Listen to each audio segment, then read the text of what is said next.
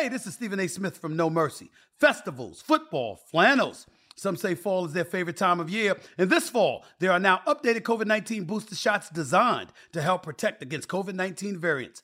If you've had your primary series, schedule an updated COVID-19 booster shot appointment as soon as you're eligible. And don't forget to enjoy the foliage. Sponsored by Pfizer and BioNTech. When you're a 415er, you're all about your San Francisco 49ers. And this is where you need to be for news, analysis, and more. Welcome to the 415ers, hosted by Evan Gidding and Mark Grandy. What is going on, everyone? Welcome back into the 415ers podcast, 3 times a week, Monday, Wednesday, Friday, Odyssey Sports Podcast Network, 95.7 The Game. It is Evan Giddings. It is Mark Grandy. Mark, how you feeling after a 13-0 shutout for the 49ers of the New Orleans Saints? The Niners, with some help from the Las Vegas Raiders, are now in first place in the NFC West. They have not allowed a single point in the last 6 quarters, as you can see there for those of our viewers on YouTube. They pitched their 4th second-half shutout, and they have a 4-game winning streak for the first time since 2019. What's happening? I'm doing well, Evan. Yeah, all in all, a good day for the 49ers. You mentioned the help that they got up in the Pacific Northwest from the Raiders. That's good news, obviously. Kind of a weird game for the 49ers in Santa Clara. They score 13 points, but they win. The defense pitches a shutout. You mentioned all those statistics for the defense. They've been absolutely incredible, but all in all, a relatively frustrating day offensively. There are some injuries to talk about on the offensive side of the ball as well. But as you mentioned, all in all, a very positive day for the San Francisco 49ers. They now have a game lead in the division. They've won 4 in a row. They're playing their best ball, team-wide over the last month.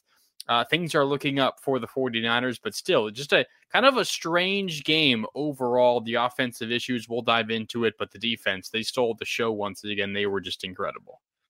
Yeah, they did. And I do think there are, on both sides of the football, maybe a little bit of statistics not pointing to absolute truths on both sides. And we'll get into the offense in a sec. But, this was a 49ers defense that, took care of an offense that is inferior. I think the Saints defense, as we kind of talked about in the preview episode, showed some signs of life. But defensively, they force 2 fumbles.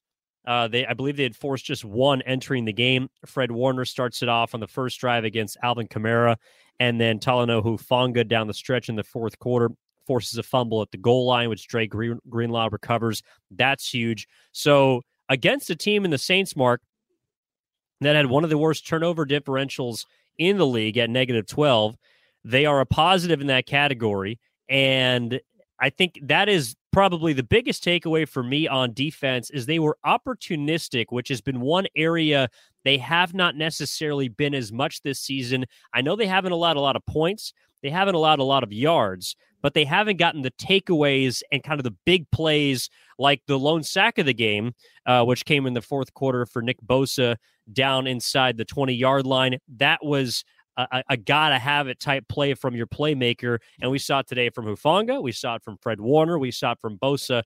Those are my biggest takeaways from the defense. Yeah, I think you look at, a shutout, and you might expect, the opposing team to only get 170 yards of offense, getting just maybe 2.5 yards per play.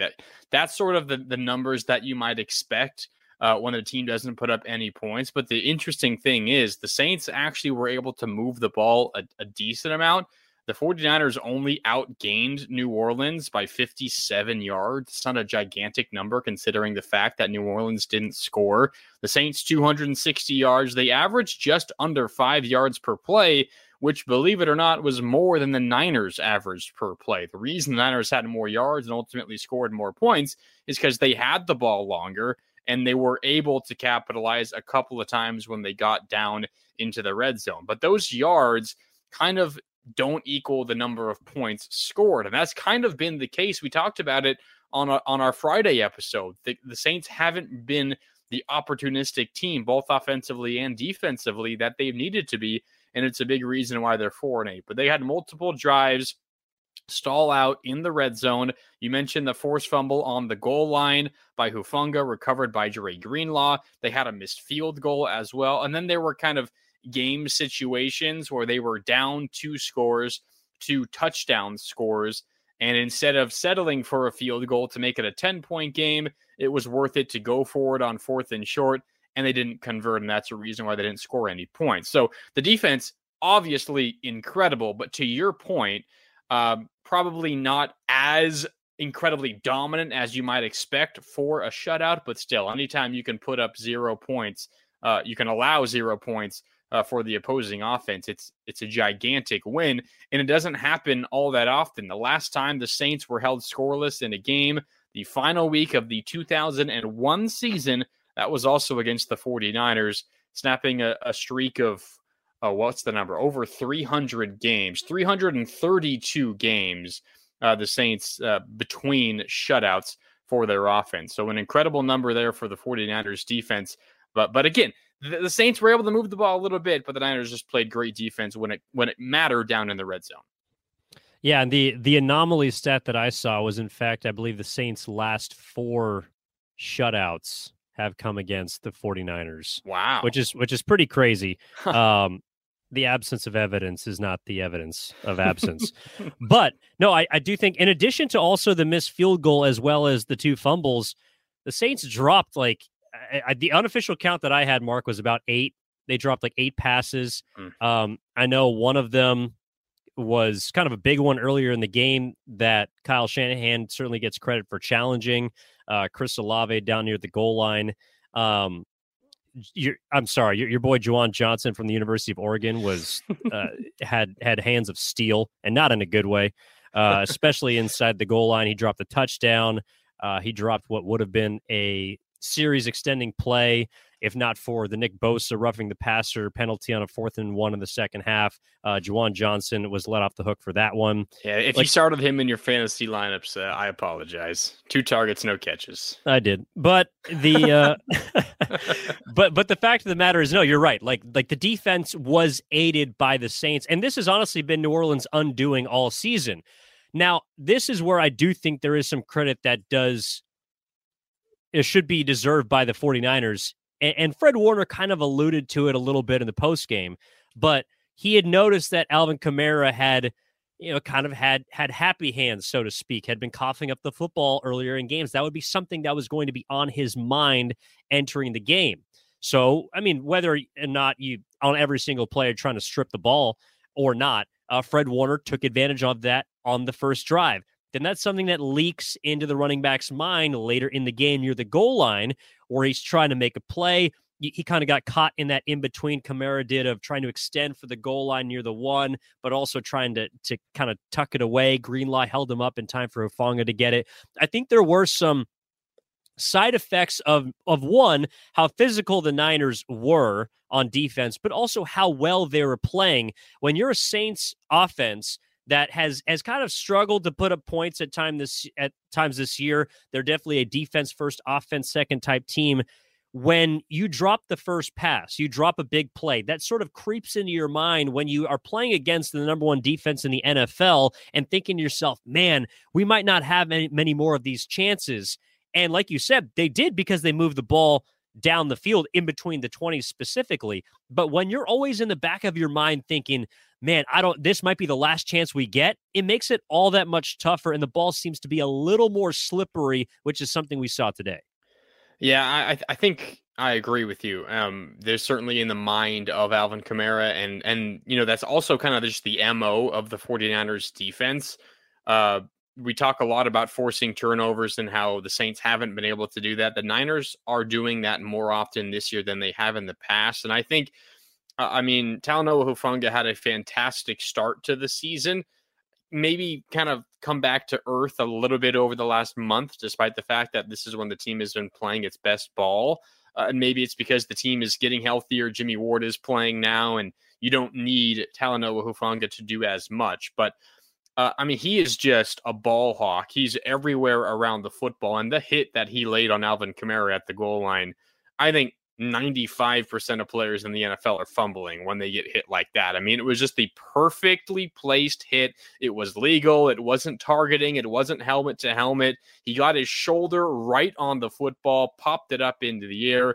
Dre Greenlaw ultimately recovers. Talanoa Hufanga deserves a shout out for that play and that play alone, even if it was the only play he made in the entire game, because despite the fact that it was a 13-0 win. The Niners win by double digits. The Saints threatened to get to score and make it a one-possession game, but they never did. I mean, you don't make that play. The Saints get in the end zone on the next play, potentially. Maybe Kamara drags a couple of defenders in on that play alone, and suddenly you're just one play away from losing the game. So Talanoa Hufanga deserves a gigantic shout-out because he was incredible on that play. Just the pinpoint accuracy of his hit, popping that ball free, really difficult to do to a moving target, despite the fact that Kamara was slowed. But still, Talanoa Hufanga has remarkable ball skills for a safety, and not just catching the ball, but it's placing hits and knocking balls free. He's making a habit of doing it, and it was good to see it once again. Yeah, no, Hufanga was fantastic. To me, Fred Warner was the star on defense today. He was all over the field. He literally did a bit of everything. He got into the backfield when D'Amico Ryans dialed up the blitz in the second half. He had a quarterback hit. He had 2 passes defended. I know he didn't have as many tackles maybe as Hufanga did, but to me, he was just absolutely everywhere today. And Fred Warner also, of course, forced the fumble early in the game on Kamara. His presence was felt today. And that's where the 49ers, to me, can rely on their defense a bit. They impose their will on games. Like they absolutely do. And they force you also. One of the reasons why they haven't allowed a point in the last 6 quarters, one of the reasons they haven't allowed a point in the last 4 second halves, is because they force you into tough situations where you have to go for it against them.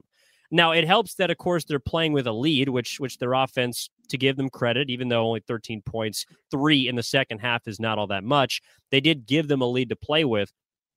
The Saints were in situations where even if they wanted to take the points, it wouldn't have been a wise decision. Like, you're kicking field goals when you need touchdowns. And there's a lot of those scenarios to look at over the last 4 weeks, which is a reason why the point totals against the 49ers have been suppressed.